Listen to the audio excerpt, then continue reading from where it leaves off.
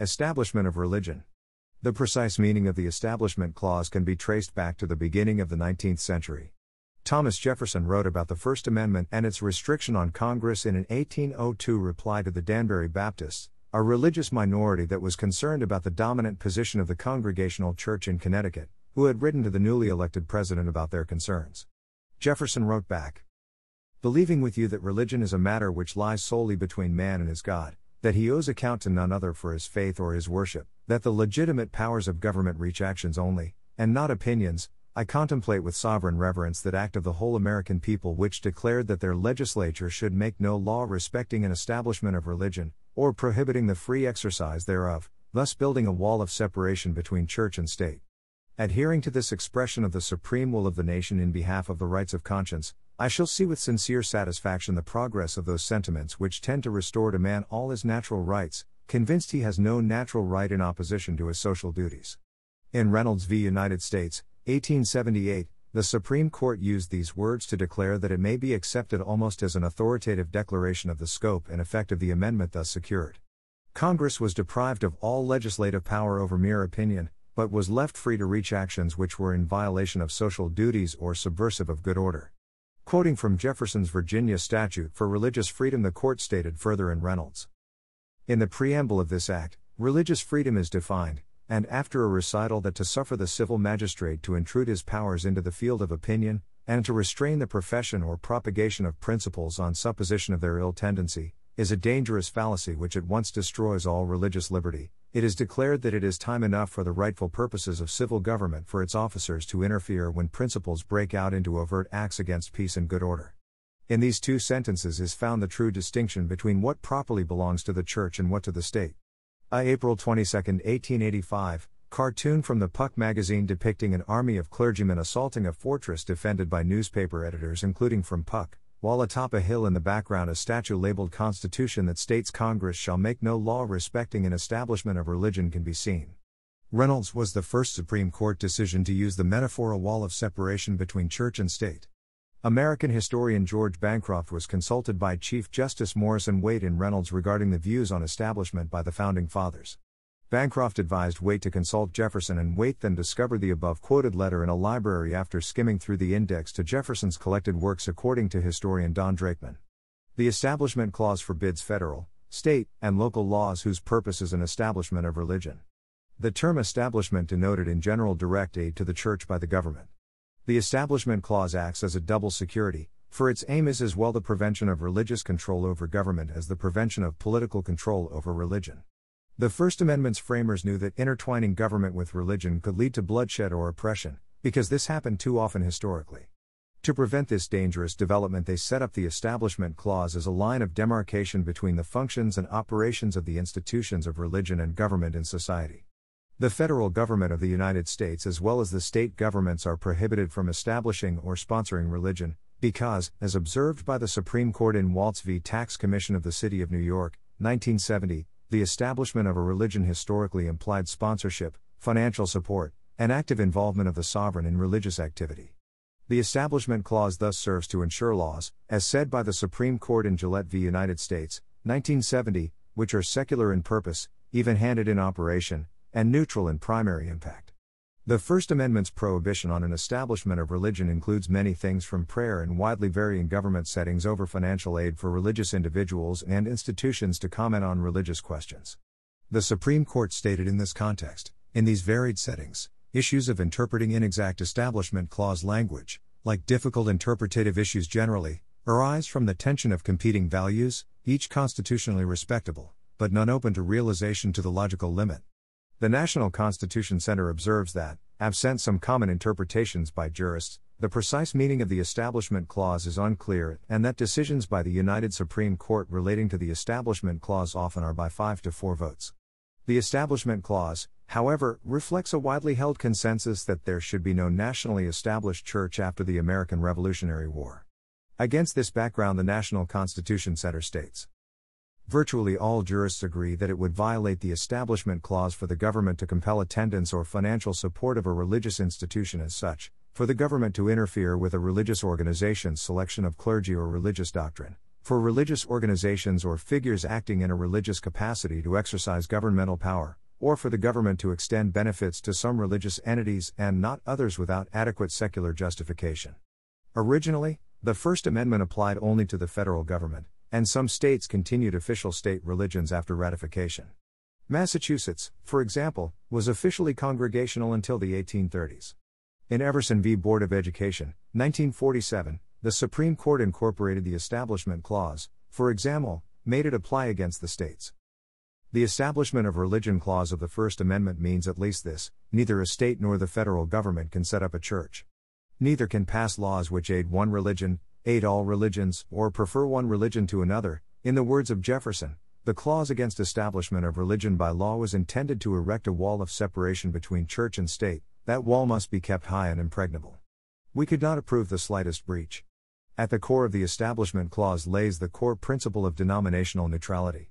In Epperson v. Arkansas, 1968, the Supreme Court outlined the broad principle of denominational neutrality mandated by the First Amendment. Government in our democracy, state and national, must be neutral in matters of religious theory, doctrine, and practice. It may not be hostile to any religion or to the advocacy of no religion, and it may not aid, foster, or promote one religion or religious theory against another or even against the militant opposite. The First Amendment mandates governmental neutrality between religion, and between religion and non-religion. The clearest command of the Establishment Clause is, according to the Supreme Court in Larson v. Valente, 1982, that one religious denomination cannot be officially preferred over another. In Zorak v. Clausen, 1952, the Supreme Court further observed, government may not finance religious groups nor undertake religious instruction nor blend secular and sectarian education nor use secular institutions to force one or some religion on any person. But we find no constitutional requirement which makes it necessary for the government to be hostile to religion and to throw its weight against efforts to widen the effective scope of religious influence. The government must be neutral when it comes to competition between sects. It may not thrust any sect on any person. It may not make a religious observance compulsory.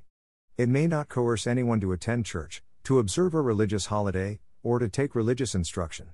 But it can close its doors or suspend its operations as to those who want to repair their religious sanctuary for worship or instruction. In McCreary County v. American Civil Liberties Union, 2005, the court explained that when the government acts with the ostensible and predominant purpose of advancing religion, then it violates that central Establishment Clause value of official religious neutrality, because there being no neutrality when the government's ostensible object is to take sides. In Torcaso v. Watkins, 1961, the Supreme Court ruled that the Constitution prohibits states and the federal government from requiring any kind of religious test for public office. The Supreme Court in the same case made it also clear that state governments and the federal government are prohibited from passing laws or imposing requirements which aid all religions as against non-believers, as well as aiding those religions based on a belief in the existence of God as against those religions founded on different beliefs. In Board of Education of Corrales-Joel Village School District v. Grummet, 1994, the court concluded that government should not prefer one religion to another, or religion to irreligion.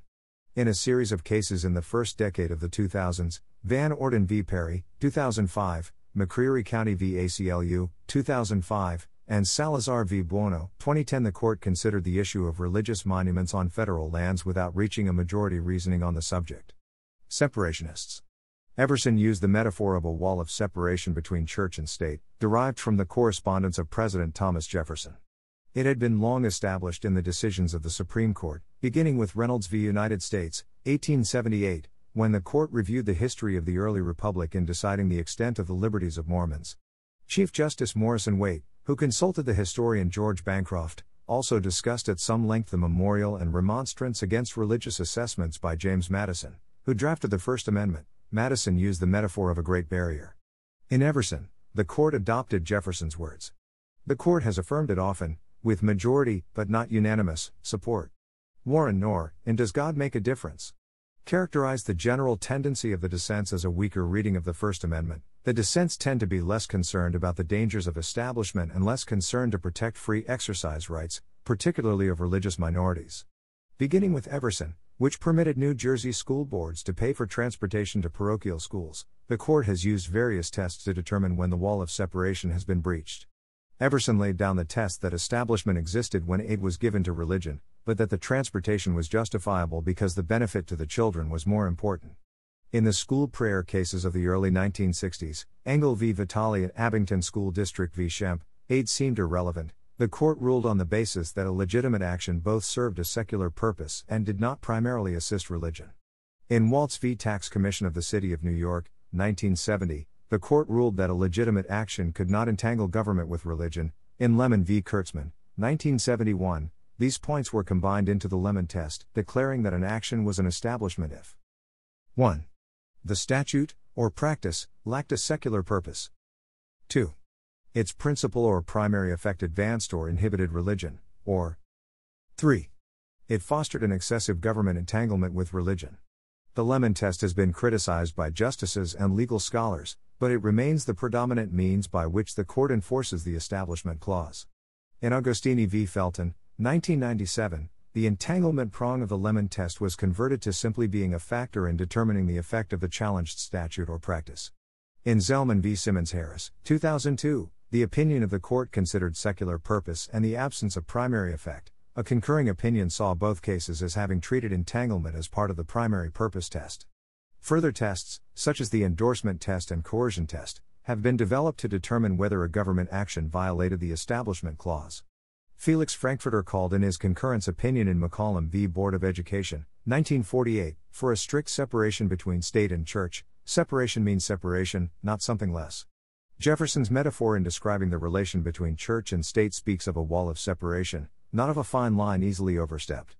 The great American principle of eternal separation, Elihu Root's phrase bears repetition, is one of the vital reliances of our constitutional system for assuring unities among our people stronger than our diversities. It is the court's duty to enforce this principle in its full integrity. In Lemon, the court, however, stated that the separation of church and state could never be absolute. Our prior holdings do not call for total separation between church and state. Total separation is not possible in an absolute sense. Some relationship between government and religious organizations is inevitable, the court wrote. Judicial caveats against entanglement must recognize that the line of separation, far from being a wall, is a blurred, indistinct, and variable barrier depending on all the circumstances of a particular relationship. The text of this podcast is sourced from the Wikipedia Foundation under a Creative Commons Attribution, Share Alike license. The written text has been altered for voice presentation. To view the modified and original text versions, visit thelegalpages.com. The content of this podcast is presented for informational purposes only, and is not intended to be legal or professional advice. The Wikipedia Foundation is not affiliated with this podcast.